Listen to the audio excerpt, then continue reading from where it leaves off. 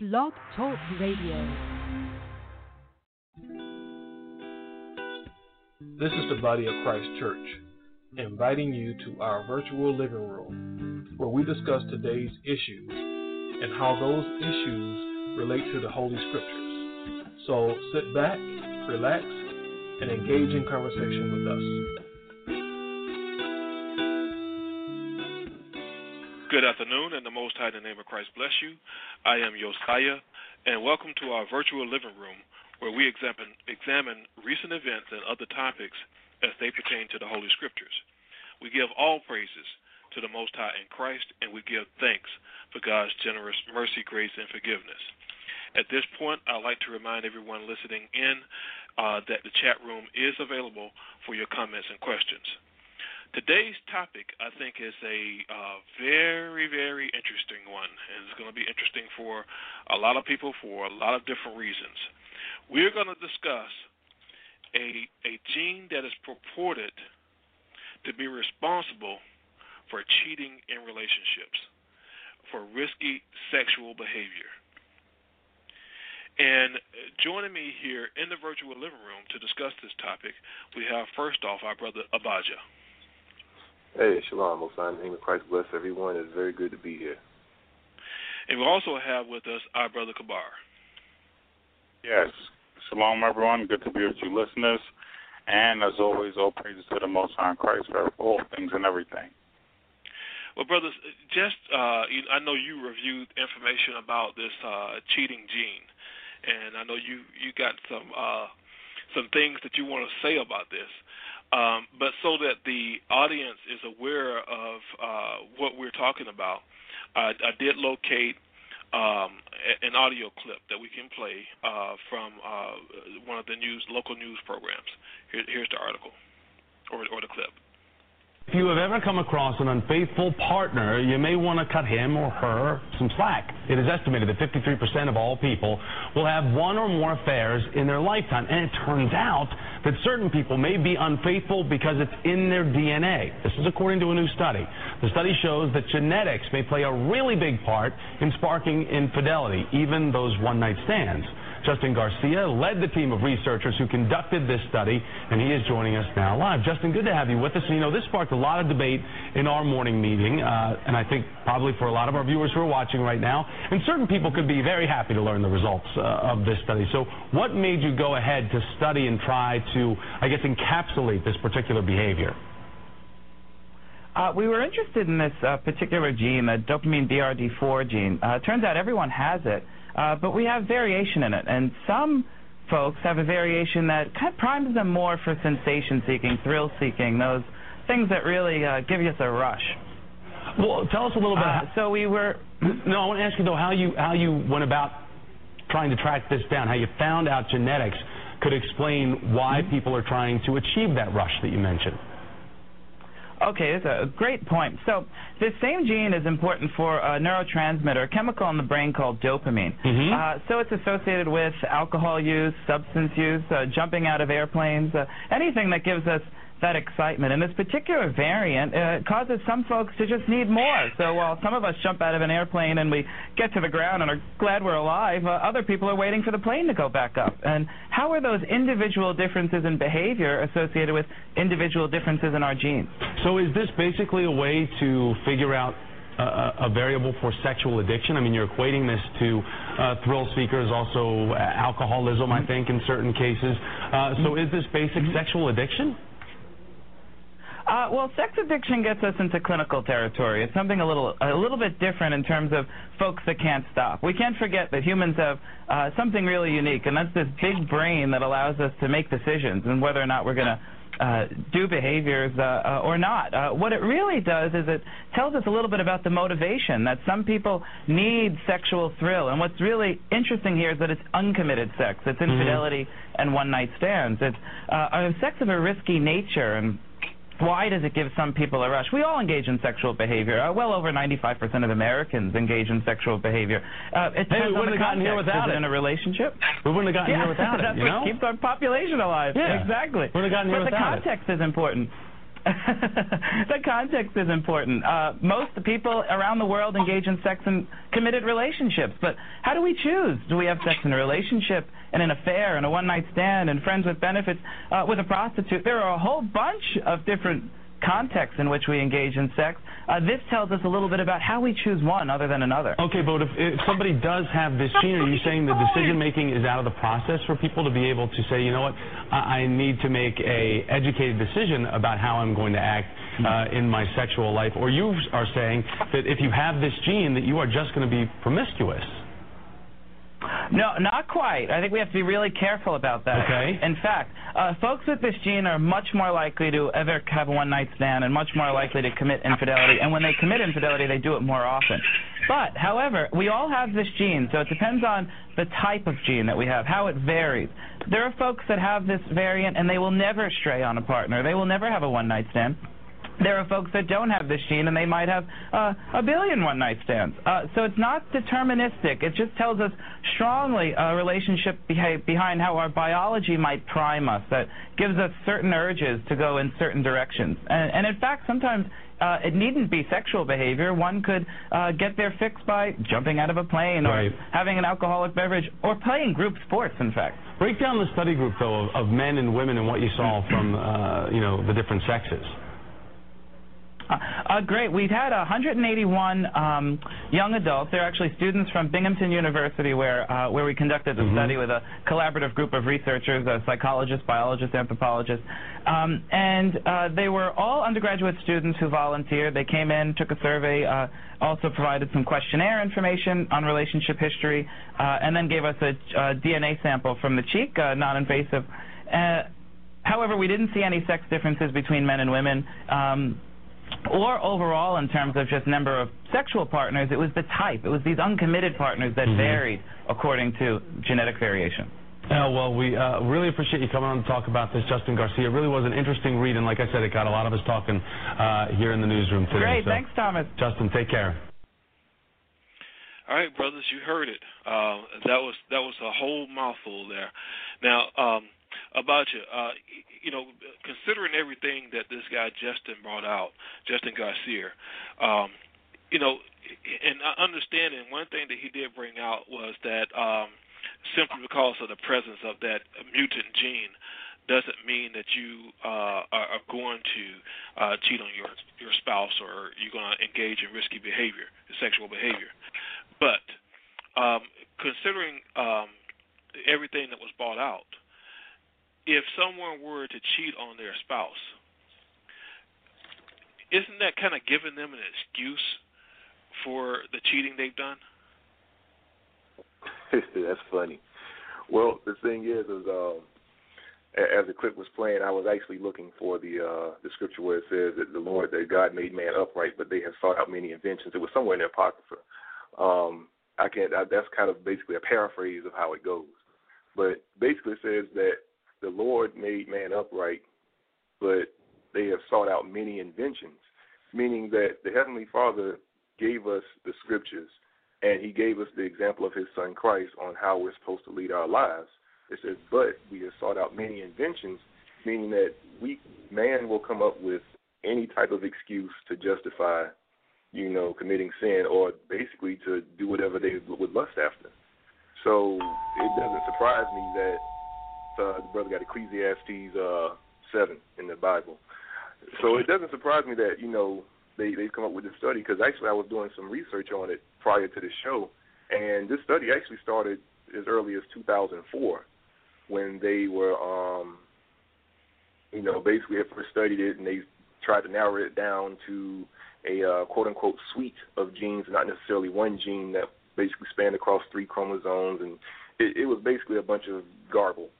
Okay, but the Heavenly Father already told us where those sins start. And actually, it's Ecclesiastes in the Bible 7:29, where it says, "Lo, this only have I found, that God hath made man upright, but they have sought out many inventions." So people are always going to seek to circumvent the commandments of the Heavenly Father, because there's a couple of things. I mean, I have a mouthful to say, but I'm trying to say it as quickly as possible, because there were a couple of things that I wanted to key in on from that news article.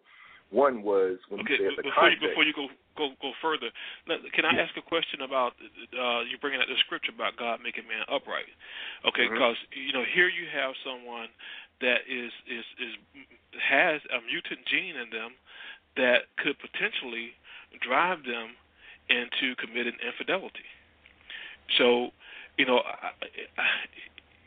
how do you reconcile that with the scripture that says God has made man upright? Well, what it means by God made man upright, when you go back, you find out, when you basically read from Genesis all the way through, when you read the Bible, you find out how the Heavenly Father made us upright. He gave us the commandments and instructed us on how to follow them. And not only that, he gave his son for us to basically be an example. So we don't have an excuse as far as why we go astray from the commandments. He gave us everything that we needed. But also, see, the thing is, the real root of the matter is the Lord already told us what was in the heart of men. So I want to go to Mark 7, and I'm going right to the point, verse 21. And this is the Lord Jesus Christ. He says, "For from within, out of the heart of men, proceed evil thoughts, adulteries," which is in the context of what the thing is, the cheating gene, okay, fornications, the one-night stands, and all those other illicit sexual acts, murders, thefts, covetousness, wickedness, deceit, lasciviousness, an evil eye, blasphemy, pride, foolishness. All these evil things come from within and defile the man. So the Heavenly Father, through Christ, has already given us the context of, in the scriptures, as far as what type of how we have those sexual relationships, meaning a husband and a wife. So you don't see boyfriend and girlfriend in the scriptures. You see the context is clearly defined as husband and a wife, and anything outside of that is fornication or adultery. And, just to touch on two other points where he said we have a brain to make decisions. So it comes down to choice. In the scriptures, the Lord said that all these evil things come from within, and these defile the man. So that motivation that's supposed to, cause us to follow the commandments is the sincerity to follow the truth and not the lust of our flesh. Okay. This time I want to invite our visitor, and we got Yawanathan is in the virtual living room with us. Shalom, brother. Yawanathan? Okay, I thought he was with us. Apparently he is not. So you're there, Yawanathan? Yes. Okay. Yes, I'm here. All right, yeah, fantastic. If I could chime in on it, this sounds like a case of trying to find, instead of there's a gay gene or whatever type of gene, this is an example of trying to find an excuse to do wickedness, and that trying to say there's fault with the Heavenly Father, because like the verse was bringing up, the Most High made us upright. I mean, from the beginning, would it be fair that the Most High Heavenly Father made man without giving him sense to reason, and then giving him a chance to make choices? So the Heavenly Father is fair and just on all levels, but because we choose wickedness, and now the man understands, even though they may not want to declare, but they understand that a lot of things that we do are corrupt. They want to find an excuse to go green light more and support their wickedness and corruption. And this is all. This is a case, an example of that action taken about. Okay.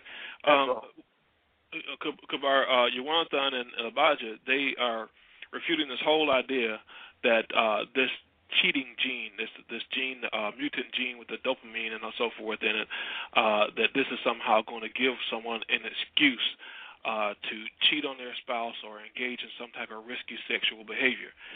While it may not give someone an excuse, wouldn't you say that if something like this happened and this person was found to have this mutant gene, that at least it could lend some greater degree of understanding as to why they're engaging in it, and you could just kind of go easier on them than you would someone who didn't have the gene?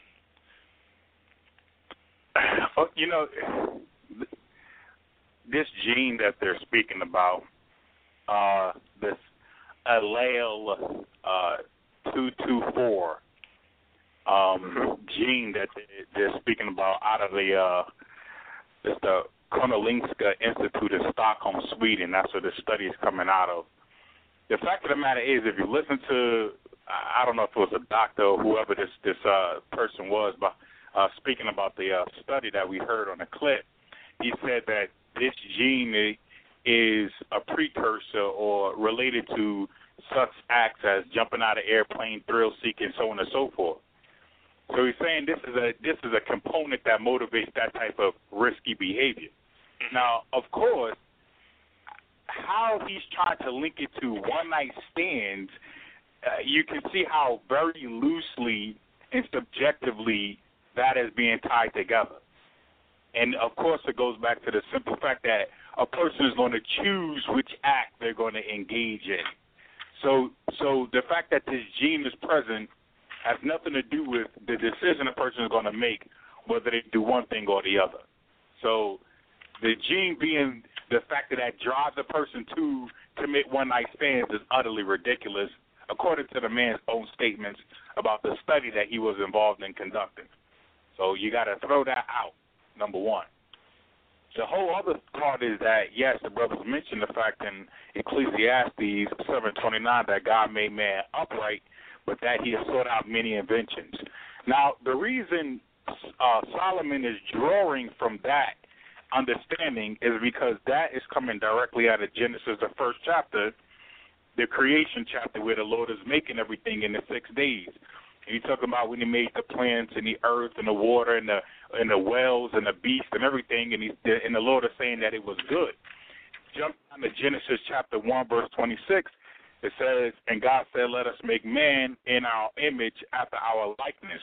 Jump down to verse 27 of that same Genesis chapter 1. It says, so God created man in his own image. In the image of God created he him, male and female created he them. At the end of that chapter, God says in verse 31, Genesis 1:31, it says what? And God saw everything that he had made, and behold, it was very good. It says, and the evening and the morning was what? The sixth day. So out of all of it, everything the Most High created on that 6 days, the ocean, the sun, moon, and stars, whales, creeping things, and right down to the crowning work of man, all of that was created by God, and God said it was very what? Good. Meaning according to his image and likeness, the way he wanted it to be. So to try to say the gay gene or the alley 344 gene that makes you commit adultery or fornication and try to say, well, it's just in our design, how we were made, is totally erroneous and false. Okay, but now when the study, it showed that people who had this mutant gene had a greater propensity to engage in infidelity and other illicit sex. So how do you rationalize or how do you come up with a reason why this is happening then? You know, if you were made upright and so forth, how do you go about, why is this happening? Why are people committing infidelity? Well, this is the reason why. James, the book of James, chapter 1 and verse 14, is going to tell you the reason why this is happening, and it don't have anything to do with a gene. Now let's go to it. James chapter 1 and verse 13 tells you what? Let no man say when he is tempted, I am tempted of God. See, that's that old gene, God made me this way. No, the Most High didn't make you that way, nor did God put the thoughts in your mind to do those wicked acts. So that's out the window already. It says, for God cannot be tempted with evil, neither tempteth he any man. It says, verse 14, but every man is tempted when he is drawn away of his own lust and enticed. Okay, so it's in that man's own lust, covetousness, and desire to commit the act of fornication, adultery, one-night stands, murder, whichever particular thing is drawing away that man according to what's in his own mind and his own lust. Okay, that's what's enticing him. Nothing else. No, God ain't do it. It's not the gene. It's your own mind, that man's own covetousness. Verse 15 says what? Then when lust hath conceived, it bringeth forth sin, which is that one-night stand or that adultery or that murder. And then it says what? And sin, when it is finished, bringeth forth death, because what? The wages of sin is death. God is going to judge it. So he didn't make you that way. He didn't, in his design of man, put in a gene that's going to make him commit sin, and then God is going to condemn him for making that sin. That's not what happened. Man decided in his own mind, because God created man upright, but man has sorted out many inventions, which is what? Sin. Sin is an invention of man, totally against the will of God, when he's drawn away in the Christ of his own lust, out of his own covetous mind, that begins to go contrary against God, because it's not subject to the law of God, neither indeed can be. And when he goes into that lust, commit the act, now sin is brought into existence. And because of that sin, there's judgments after that. So it's man in his own desires. It's in his own head, his own covetousness that's drawing him away and causing him to do this, not a gene, not God. So now, bringing out these scriptures in the way that you're bringing them out, are you suggesting that this whole study on this dopamine DR4 mutant gene, that it doesn't have any bearing on the infidelity or illicit sex that people have? Well, the fact of the matter is, do you have these chemicals and receptor sites? Yes. They're triggered by a great many things. The problem comes in when the scientists try to link them to specific acts, when these acts can just as randomly be done from, these chemical reactions can randomly be attributed to any particular extreme act.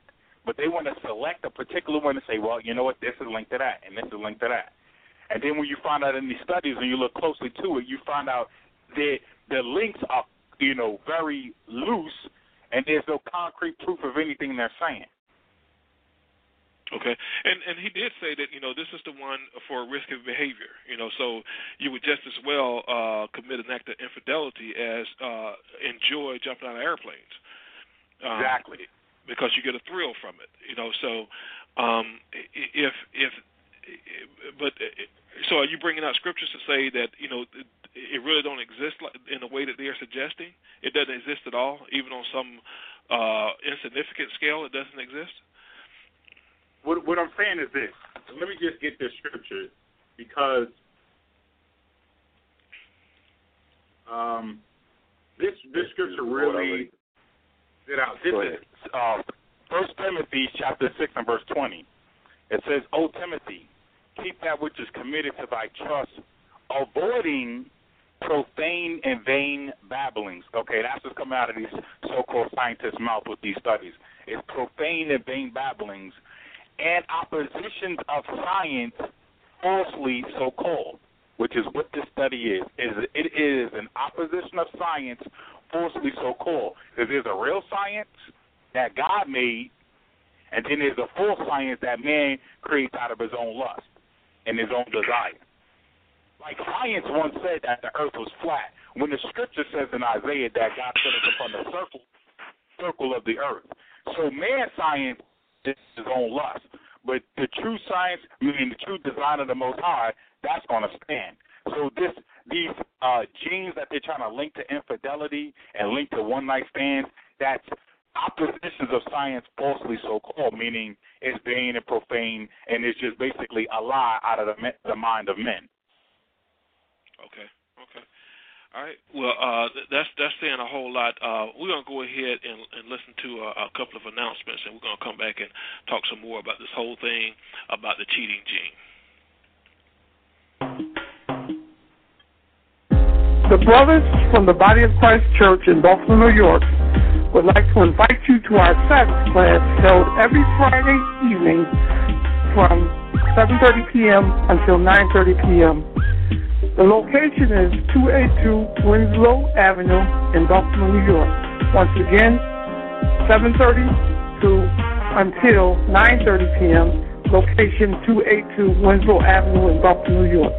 So if you're in the Buffalo area, you're always welcome. Remember, Christ said in John 14:6, I am the way, the truth, and the life. No man cometh unto the Father but by me. Thank you.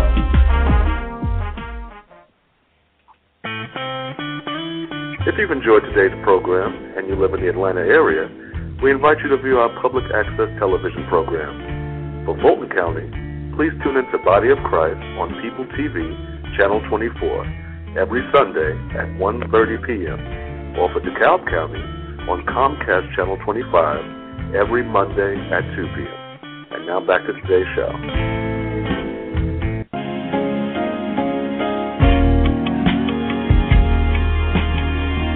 Hi, this is Samad from the Body of Christ Church in St. Louis. I would like to invite you to our show in the STL. The shows air every Wednesday at 6 p.m. It is an hour show on Charter Communications, Channel 980 and 981. So take some time out to get the good word, and may the Most High in Christ bless you.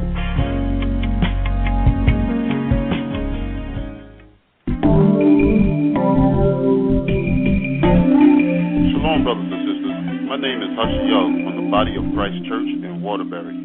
I would like to take this time to invite you or anyone you know that lives in or is planning to visit the Waterbury area of Connecticut. That's covering the areas of Waterbury, Middlebury, Prospect, and Walker, to tune into our show, Revelation of the Testament, airing every Saturday at 12 noon to 1 p.m. on Channel 13. And may the Most High in Christ bless your understanding and increase the fruits of your righteousness. Welcome back to the program. We are discussing the cheating gene. Some scientists have gotten together and they've done some studies over a period of years now, and they are somewhat concluding that there is a mutant gene in some people that is responsible for them, their acts of infidelity and other illicit sexual acts. And Jonathan, question I have now is, someone that has already engaged in these illicit acts and so forth, and then maybe they go and have their DNA tested, and they find out that they actually do have this mutant gene. And the reason why they've engaged in these illicit acts so much is not because necessarily they just love doing it, but they just had this overwhelming drive and desire just to be involved in, with a number of different women. What would you recommend to that person to do to overcome what they're dealing with? The only thing I can recommend them to do is not to trust in man, but trust in the Heavenly Father. As it says in Proverbs 3 and I can get it. Proverbs 3 and 4 or 2 and 7. It states this. Once I get there, Proverbs chapter 3 and verse 3 and 5. It says, "Trust in the Lord with all thine heart, and lean not unto thine own understanding." All right. So the thing is to lean on what the Lord says. Leave off man. His wisdom, that is no wisdom in the sight of the heaven compared to the Lord's wisdom, and trying to figure out why you got a gene. Try to figure out why you're not following the Heavenly Father's nor His Son Christ, and repent, and then put on His doctrine and become clean to Him, and then you could conquer that gene that you think or you might speculate you have, which is only envy and lust of Satan, like the brothers was bringing out. You want to be like Satan, and you love the fruits of Satan, and you want to get in dally in whatever it is that you're doing. In this regard, fornication, but the world calls it a cheating gene. Okay. Avaja, would you have anything to add to that? Oh, I got a great deal to add. I want to read Matthew chapter 23 and verse 23, because this basically goes back to, the gospel of repentance that Christ told us to teach. And this is when he was rebuking the scribes and the Pharisees. I got a few scriptures I'm going to go over. It says, "Woe unto you, scribes and Pharisees," because those were the leaders that were at that time responsible, that were supposed to be teaching Israel the commandments, but they weren't. And he says, "Woe unto you, scribes and Pharisees, hypocrites, for ye pay tithe of mint, anise, and cumin, but have omitted the weightier matters of the law, judgment, mercy, and faith.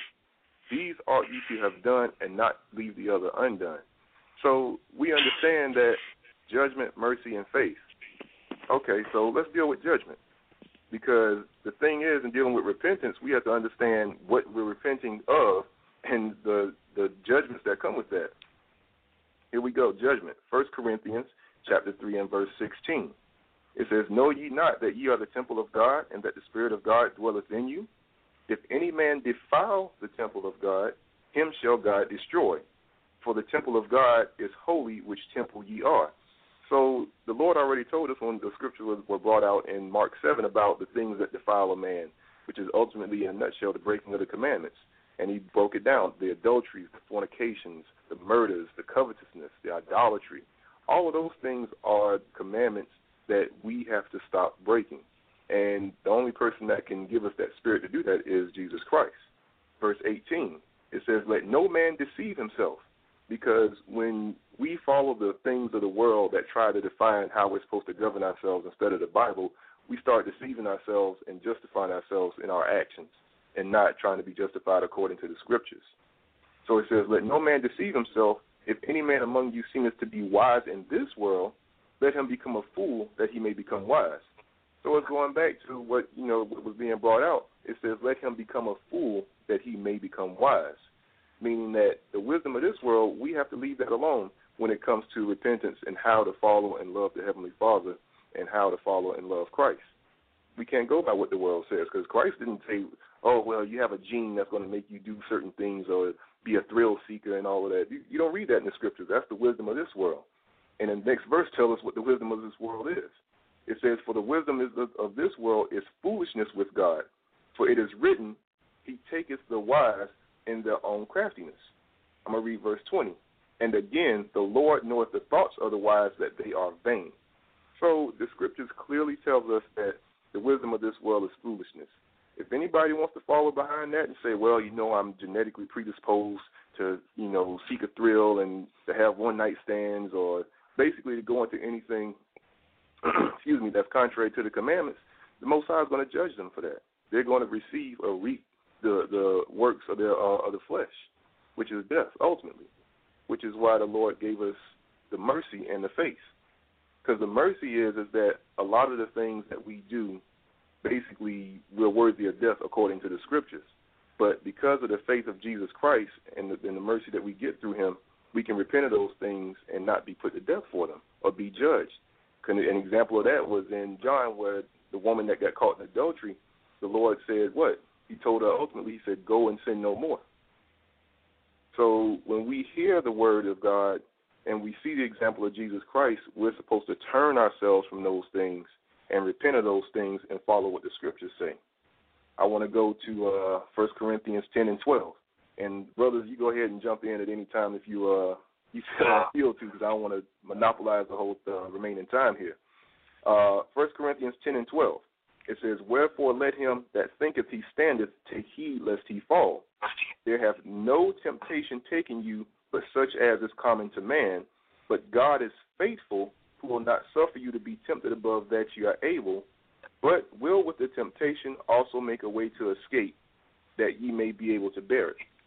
So that is the mercy that we receive from the Heavenly Father in Christ to escape those sins that would destroy us. It says that those things, those temptations that come upon us are common to man. So when you look at the examples in the world and you see all of the different things that are contrary to the commandments as far as the idolatry and the fornication, I mean, the average person, everybody cheats. Everybody cheats at one point. Everybody has done this. Yeah, we've all fallen short of the glory, but that doesn't mean that that's a reason for us to remain in those sins. So, and that's the point, because the article said that it's 53% of us have had one or more affairs. That's more than half. So one out of every two people that you meet has had an affair. And that's just dealing with just relationships that ain't even so-called relationships, but they ain't even dealing with just straight out one night stands and fornication. Right. So that number. Listen, just repent. That's all the scriptures say. Just repent, instead of worrying about how many people did this and how many people did that. Because the beautiful thing about repentance is that, and one of you brothers can actually read that about the scripture that says about being a new creature in Christ. Yep. I'm trying to remember exactly how I was. That's 2 Corinthians 5:21, I believe. Right. You know, Kabar, there were some comments to this article, and one of them I thought was kind of interesting and maybe even just a little bit humorous. And I want to read that comment and get your response to it. This was commented by somebody whose last name is Estrada, and it says, one of the good things about being Catholic is that I can bed hop all I want and be forgiven later as long as I confess. It's all good. Your comments. Okay. Well, we'll address that. That scripture that you want to advise, that's 2 Corinthians 5:17, when it says, Therefore, if any man be in Christ, he is a new creature. Old things are passed away. Behold, all things are become new. So when we actually truly repent in the name of Jesus Christ and truth and in spirit sincerely and put away those things of the former man, how we used to live, then God forgives us completely of all those things from the past. And as far as God is concerned, you are a new creature in Christ, and all those past things is like it don't even exist with the Lord if you move forward according to the doctrine of Christ and truth and the spirit. But dealing with that question that you mentioned about, well, hey, I could just send up, 3 of those and everything is okay. That's completely not the scriptures. If we go to first, let's go to Hebrews. Because the thing is, that is the doctrine. Those are one of those doctrines of devils that's taught in the world. That leads people falsely to conclude that, God loves me, and it don't matter what I do. I don't really. Basically, what that's saying is, I don't really have to repent. But this is what the scripture actually says in Hebrews chapter 10 and verse 26. It says, if we sin willfully, all right, meaning if we practice sin, after that we have received the knowledge of the truth, there remaineth no more sacrifice for sins. So that means that person who's practicing that sin, meaning they are committing that act, one sin after the other, laying sin upon sin, and they're not repenting, and they don't have any plans on repenting. Okay? I can give you may have that quote. There's quotes from rappers that say, we're going to sin a lot and pray Christ forgive us. That's not going to happen either. Okay? So that's the doctrine of the devil that's in the world. The scripture tells us, Hebrews 10:26, if we sin willfully, meaning practice sin or continue to sin, after that we have received the knowledge of the truth, there remaineth no more sacrifice for sins. So that basically means the blood of Christ does not cover you. You are in your sins, and you're going to receive of that judgment, like it's about to tell you in verse 27. It says, but a certain fearful looking for of judgment, fiery indignation, which shall devour the adversaries. Who are the adversaries? Those who oppose God and the scriptures in Christ. Those are the adversaries. Or the ones who continue in sin. Those are the adversaries. So it's not just, well, I can, the beautiful thing is I can just continue to sin, and on my deathbed I say, I love you, Jesus, and that's it. No, that's not going to fly, because in Luke it tells us, Christ, the Lord, told us, why call you me Lord, Lord, and do not the things which I say? So that's why you have to read the scriptures and believe Christ as it is written according to the scriptures, and not follow the doctrines of men and the doctrines of devils, because that is going to lead to damnation. Let me read another one of these comments here that I think it pretty much agrees with what you're saying. This one was by Paloma.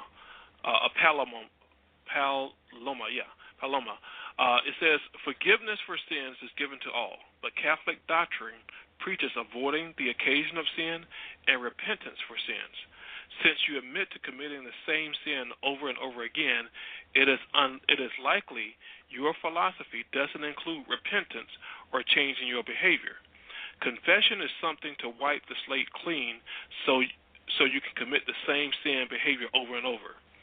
Sadly, there is misinterpretation of the Catholic teachings and doctrines. Catholics strive for the same virtues as all other Christians. To call yourself Catholic and use confession in the manner you do is inexcusable and an abomination to those who really practice solid teachings of forgiveness, repentance, and redemption. Well, this is if I may, brothers, this is one of the problems with he may be right on certain points in that people don't understand repentance and don't include that in it. But the fact of the matter that he's trying to defend the Catholic faith, which is in and of itself a falsehood, that's a major problem. There's no Catholic, Baptist, Pentecostals, whatever. It's only the body of Christ. 1 Corinthians 3 and 4 tells us, and while one saith, I am of Paul, I am of Apollos, and are ye not carnal? So the scripture goes into how people, even in Paul's time, was making denominations after what? Men or the men who taught them. Like, I'm a Lutheran, or I'm a Calvinist. Okay, that's after, those are the religions created by man. We got to follow what the scripture says. But it tells us, going back to that same point about repentance and how that understanding is not there, the scripture in Romans chapter 2 and verse 3 and 4 tells us, and thinkest thou this, O man, that judgest them which do such things, that and doest the same, that thou shalt escape the judgment of God. So that's talking about hypocrites. Verse 4 says, or despisest thou the riches of his goodness and forbearance and long-suffering. All right, that's God giving you a chance to repent, not so that you can continue in your sins. So it says what? Not knowing that the goodness, meaning the mercy, that the goodness of God leadeth thee to what? Repentance. That's God giving you space to repent, to learn, to see what you're doing, to confess and forsake your sins. Not to continue in sin and think at the end of your life you're going to say, well, I love you, Jesus, and then enter into the kingdom. That's not going to happen. Okay. Yes, I just wanted to add in, because even dealing with the whole thing about the gene and how people seek to either justify or even just put it out there as a quote unquote reason. They may not say that, they may not justify the act, because even in some of the articles that I looked in, depending on who was writing about it, they would actually come at it from the angle that we're not justifying or condoning the act of infidelity. But it really goes back to that age-old argument of nature, what they call nature versus nurture. Basically meaning nature, meaning what a person is predisposed to do or what's in their genetic makeup, or, basically what their instinct is, versus nurture, meaning what they learn through their environment or, as in our case, what we learn in the household. This is really what that whole thing goes back to, is the so-called argument of nature versus nurture, meaning I was made this way versus this is a learned behavior. I want to read Ecclesiasticus 15, and I'm just going to go straight to the point at verse 12. I'm going to start at 11. It says, say not thou that it is through the Lord that I fell away, for thou oughtest not to do the things that he hateth. So it's showing us that we can't blame the Heavenly Father, the Lord gave me this gene, or the Lord made me this way, and this is why I do it. It says, for thou oughtest not to do the things that he hateth. Let's read down, because it's showing you that there are things that the Heavenly Father loves us for, and there are things that he despises us for.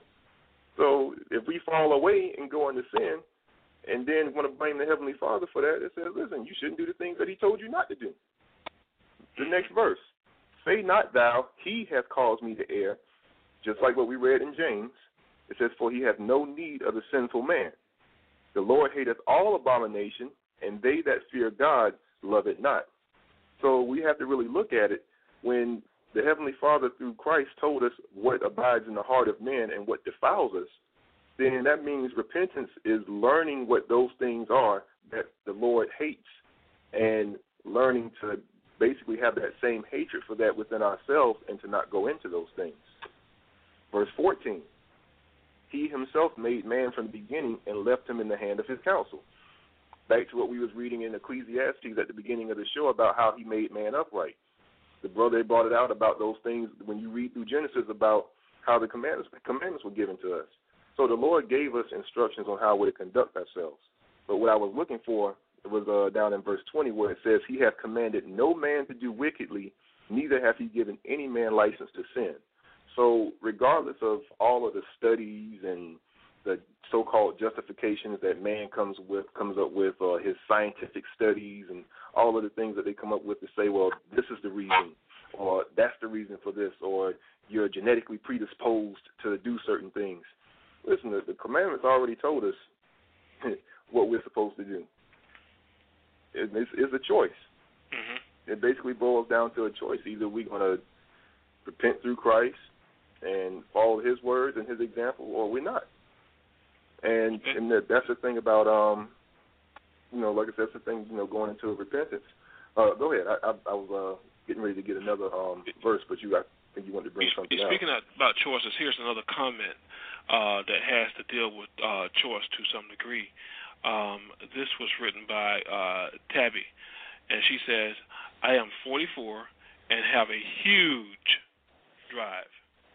I divorced my first spouse because he didn't have one at all, and I don't believe in cheating. I remarried years later, and he still can't keep up with me, but at least he tries. Brothers, your comments on that comment? Well, I mean, the fact of the matter is that this woman, whoever she is, Tabby, she has to understand what the focal point of marriage actually is, and that's to become one flesh in Christ, according to the commandments of the Lord. And sex is a part of it, but she's making that the focal point because she divorced her first husband, which, of course, in the body of Christ would be an unlawful thing because they didn't perform sexually. Okay, that would be sin to do that. And but she said that he didn't have a drive at all, though. Okay, at all. That means she didn't zero. Yeah, well, that didn't mean he didn't have sex, but she just comparing her drive to his. So regardless of what it is, the fact of the matter is that yes, we're not supposed to deny one another, and that's not what she's saying. She just saying his drive, wasn't potent or wasn't as strong as hers was. She never said that they didn't have sex or whatever.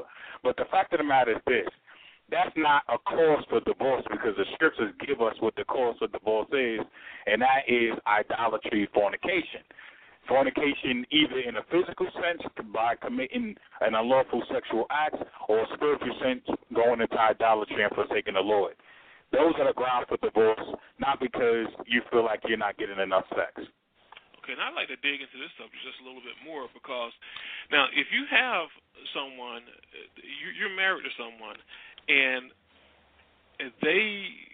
you don't want to have sex but maybe twice a year, and they really are not into it then, you're saying that you don't have any recourse in a situation like that? You just got to deal with it, grin and bear it? When you probably want it instead of twice a year, you might want it twice a day. Well, go ahead. No, when you look at, because first of all, we're dealing with the institution of marriage according to the scriptures. Okay. Mm-hmm. Let's look at what the scripture says that marriage is really actually a representation of. I think that's in 1 Corinthians. That's in Ephesians. Ephesians, right. Ephesians, the 5th chapter.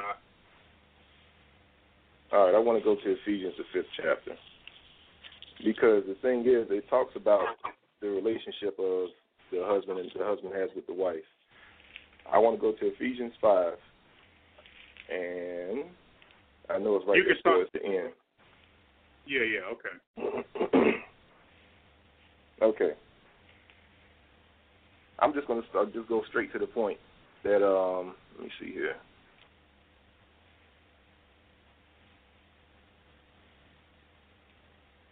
Here we go. I'm going to go straight to 31. Because the latter part of that chapter talks about the love that a husband is supposed to have for his wife and the love that a wife is supposed to have for her husband. Mm-hmm. But the point is in verse 30, where 31. Okay, and this is going right back to Genesis. It says, for this cause shall a man leave his father and mother and shall be joined unto his wife, and they twain shall be one flesh. So we know this is talking about the whole thing about marriage. 32, it says, this is a great mystery, but I speak concerning Christ and the church. Nevertheless, let every one of you in particular so love his wife even as himself, and the wife see that she reverence her husband. So the context of how the scriptures speak of in marriage, first and foremost, is showing you that the union between a husband and a wife in Christ is symbolic of the relationship between Christ and the church. So the love that Christ had for the church to the point that he gave his life for it, by that same example, showing you the love that a man is supposed to have for his wife. The reverence that the church, meaning those members in the body of Christ, have for the Lord Jesus Christ is that same reverence and respect that a woman is supposed to have for her husband. So now that we're dealing in that context, that means that when it comes to something like, sex and how even how they work certain issues out, that has to be something that they have to agree upon between themselves. Meaning it boils down to, okay, well, the scripture says that I'm supposed to love my wife and I'm supposed to nurture her, meaning primarily first in the commandments, okay, because some people will take that and twist it, nurture her, meaning sexually. I mean, that's part of it, but the foundation is dealing in the commandments of the Heavenly Father. But you're not in any way insinuating that here's a man that has a wife and he ain't too crazy. Maybe she's gained a couple of extra pounds or whatever, but he ain't too thrilled about having sex with her. So it's like once or twice a year he can stomach it. So he'll have sex with her about that often, but pretty much on. She ain't had none in a long time, so she is wanting him. And he's refusing. You're not suggesting anyway that type of behavior is okay. There has got to be some type of recourse for this woman in a situation like that, isn't there? That goes back to it. Just explained it about the husband having that nurture and that love for his wife, and the wife reverencing her husband. Because I'm gonna read 1 Corinthians 7. Because this was actually in the church of Corinth. You had people that would basically had questions about marriage. Okay, 1 Corinthians 7:1. It says, now concerning the things whereof you wrote unto me, it is good for a man not to touch a woman. Nevertheless, to avoid fornication, let every man have his own wife, and let every woman have her own husband. So the church had an issue about marriage because the thing was, when you read the entire chapter, people were afraid to marry because they thought that they were committing sin.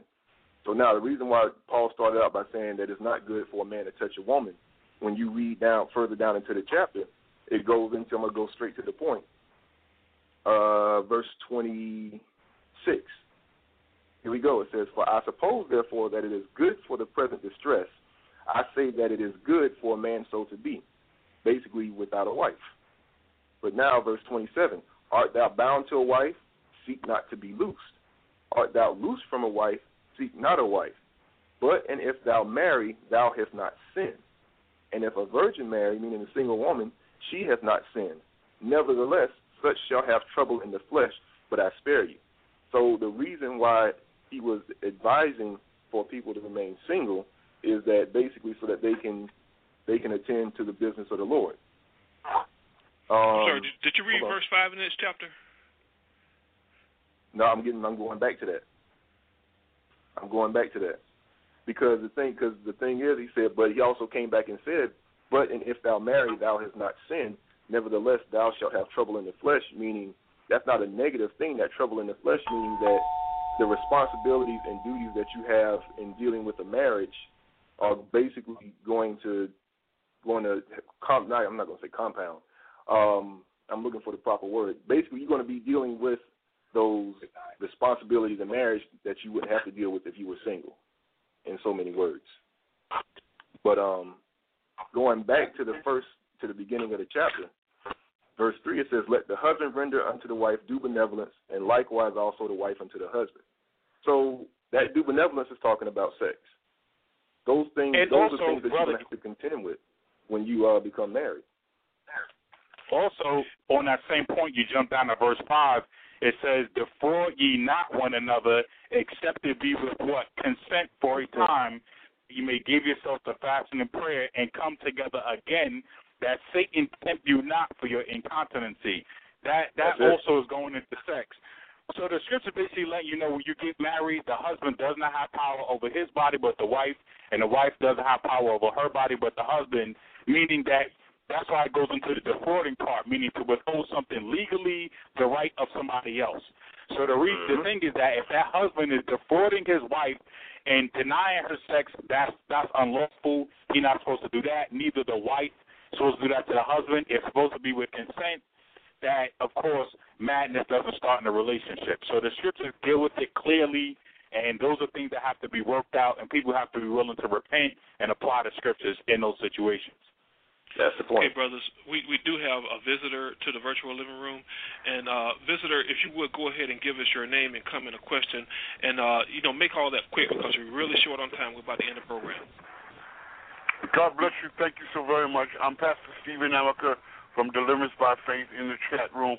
I heard the question about men, not performing or rather, being faithful to their wives. Now you lost this taste. I want to read the scripture right fast.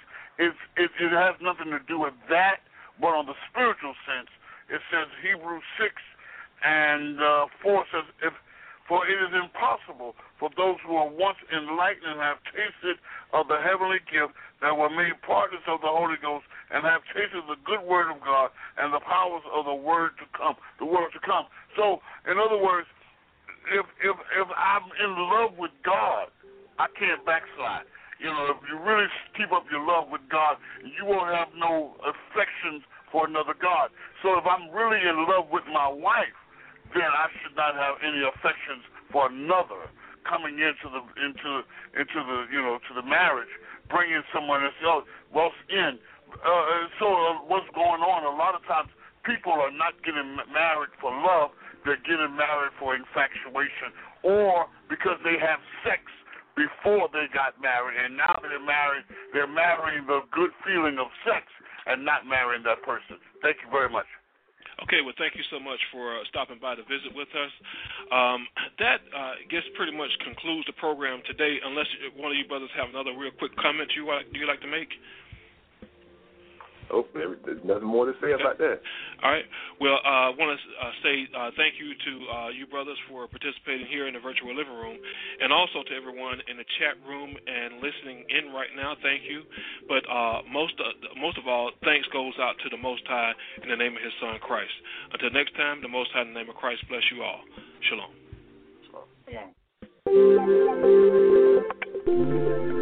Brothers and sisters, thank you for visiting with us in the virtual living room of the Body of Christ Church. You can visit our website at thevocc.com, or you can email us at bodyofchrist@ureach.com, or call us at 877-871-1712. Until our next visit, the Most High in the name of Christ bless you. Shalom.